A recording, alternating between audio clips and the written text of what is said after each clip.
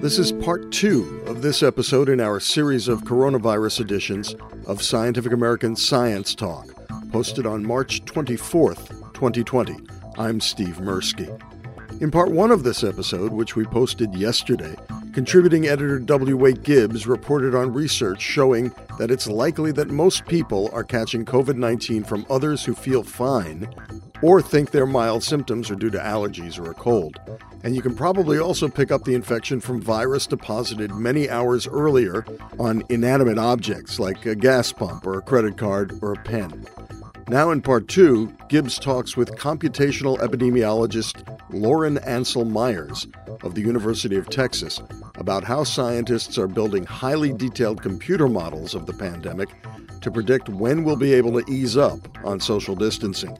He also updates us on tests for immunity to the virus that are now coming out of research labs. Society, he warns, could face some tough ethical questions if we start treating people who are immune differently from those who are not.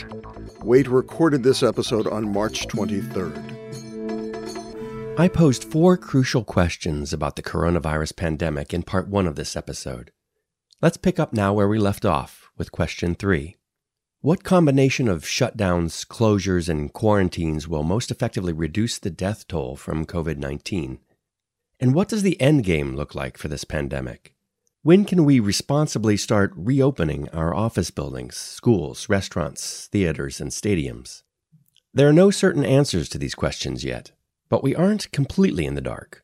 For decades, scientists have studied how infectious epidemics spread and eventually end.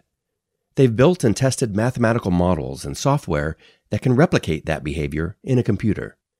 Of course, no model can capture the full complexity of the real world, and there is quite a bit about COVID-19 that we still don't know. So the predictions these models make will never be 100% accurate. That said, when a wide range of models all start to point in the same direction, as, to take a different example, global warming models now do, then we need to pay attention. Last week, a large team of epidemiologists at the Center for Global Infectious Disease Analysis at Imperial College London released a report with predictions from one of the most sophisticated models of this kind. They took software they had already developed and validated for pandemic influenza, and then adapted it to make forecasts of the COVID-19 pandemic for Great Britain and the United States. The results in that report make for pretty sobering reading. I'll talk about those in a minute. But first, it's important to understand a few key numbers that these models use to predict how the disease will spread. Numbers like how many others get infected by each COVID-19 case on average. That's called the reproduction number, R. Another is the average number of days between someone catching the virus and passing it on to someone else. That's called the serial interval. Hospitalization and mortality rates for each age group are also important. I spoke with a computational epidemiologist who has been working to improve estimates of these numbers so that model predictions can be more accurate. My name is Lauren Ansel Myers. I'm a professor at the University of Texas at Austin, and I am a pandemic modeler. My background is in mathematical modeling of infectious disease dynamics. Estimates for the basic reproduction number have ranged a little bit, but many have been in the range of 2 to 3. Meaning that the average infected person early in an uncontrolled epidemic is infecting maybe 2 to 3 other people, and that's an average. The variation in the number of secondary cases can be quite wide. You can have some individuals who don't spread disease to anyone, or maybe just one other person, and then other individuals who are super spreaders, people who are spreading to an unusually high number of other people.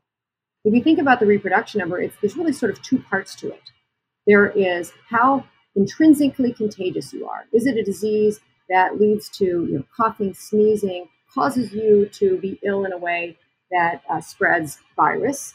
And then the other part of it is how many people you actually come in contact with. And you can reduce the reproduction number by changing either one of those. And what social distancing interventions do is they're reducing the opportunities for transmission. They're reducing the contacts that take place between infected and susceptible people. In a paper published on March 19th in the journal Emerging Infectious Diseases, Myers and her colleagues in Texas, France, and China used case histories of more than 400 COVID-19 patients to determine how quickly the virus hopped from one person to the next. So that's called the serial interval. we estimated that the average length of the serial interval was around 4 days. So that's pretty fast.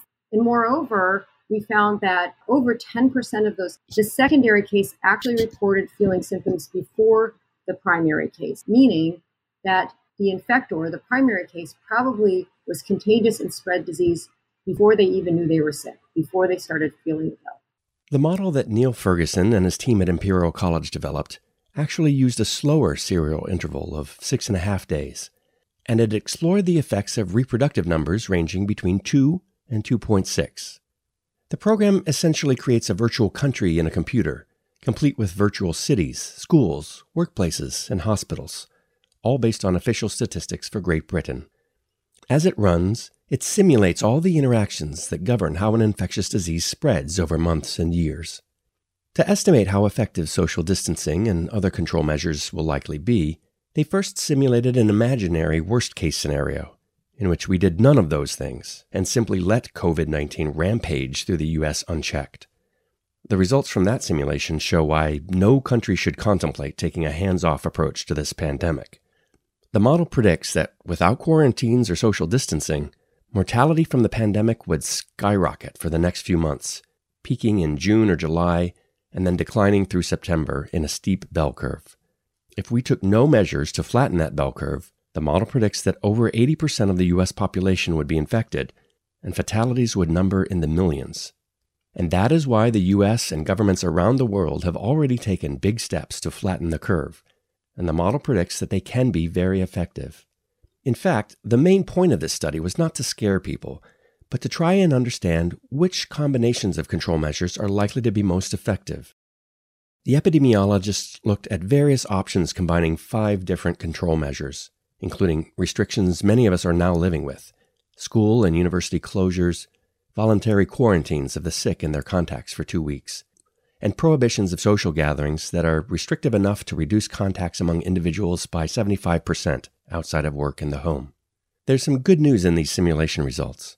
It looks like closing schools, isolating confirmed cases, and getting everyone to practice social distancing effectively should drive the number of critical COVID-19 cases down to a level our healthcare systems can handle. The authors write that because it remains to be seen how people will respond to these controls, it is difficult to be definitive about the likely initial duration of measures that will be required, except that it will be several months. But there's also some bad news. In these simulations, infections start to shoot up quickly as soon as we let people congregate once again. The model predicts that within a few weeks of lifting the restrictions, we're pretty much back where we started.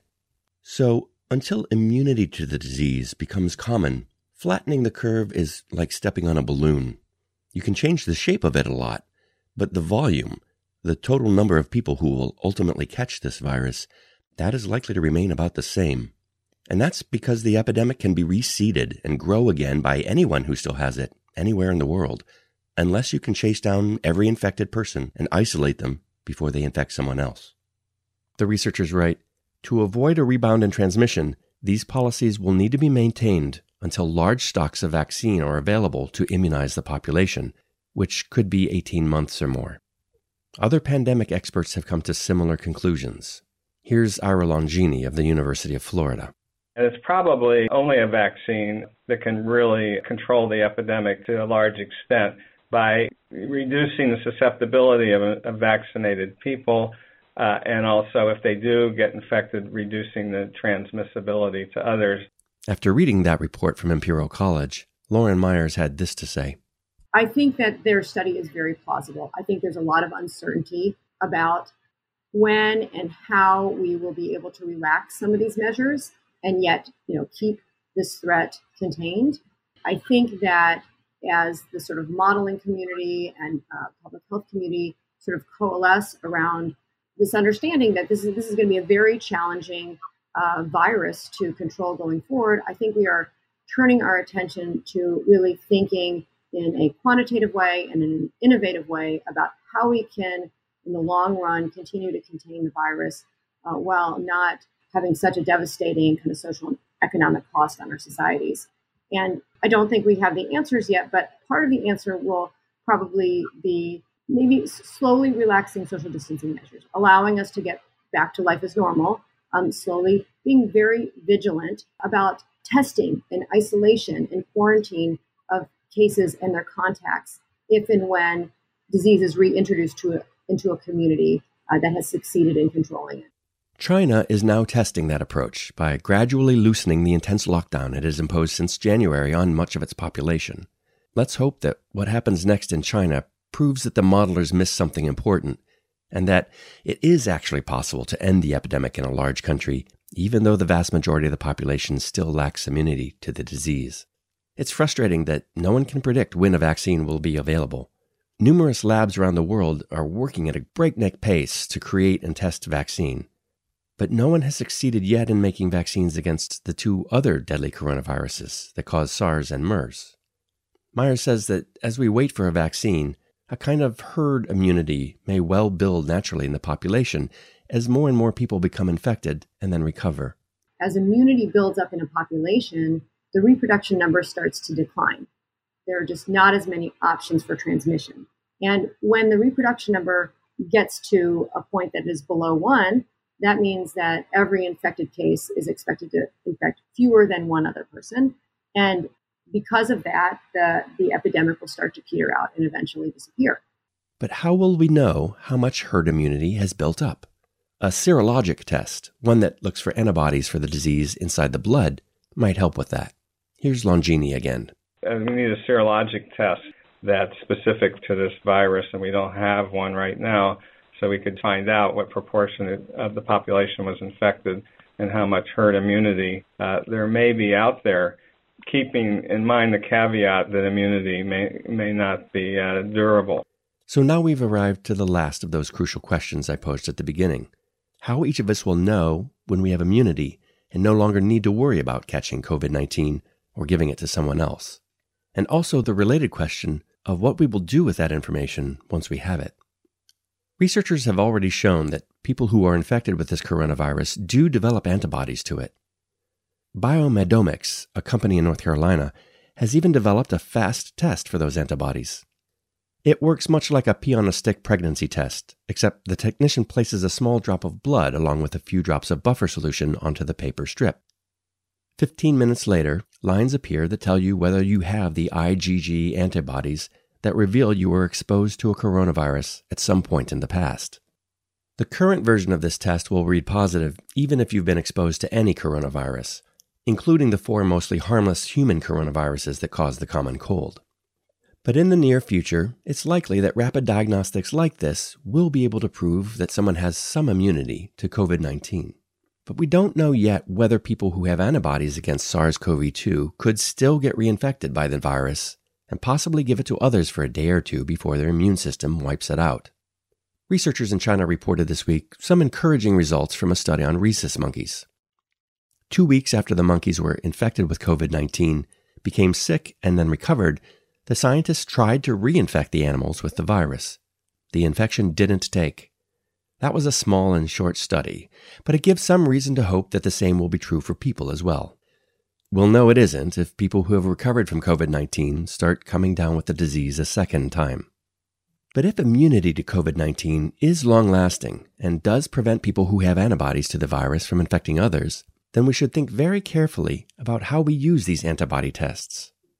A paper in the Journal of Medical Virology last month, written by doctors in China affiliated with Biomedomics, suggested that the 15-minute paper strip tests could be administered at train stations and airports to screen passengers.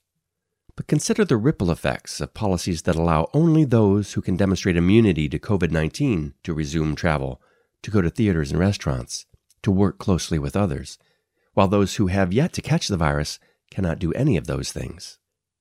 Will some nations effectively set up 2-tiered societies, creating powerful incentives for some people, young people in particular, to infect themselves in order to develop immunity and escape the economic and psychological burdens of social distancing? Throughout the history of public health, there's been a tension between the inequity of individual quarantines and the protection of society at large from greater harm. Now many states have taken the hard and unprecedented decision to effectively put everyone under quarantine. But if these restrictions stretch on for month after month after month, as the models suggest they might need to, Governments will also face hard decisions about how to lift those quarantines, selectively or universally, temporarily or permanently. Now is the time to start plotting a smart and equitable endgame strategy for this pandemic. For Scientific American's Science Talk, I'm Wayt Gibbs.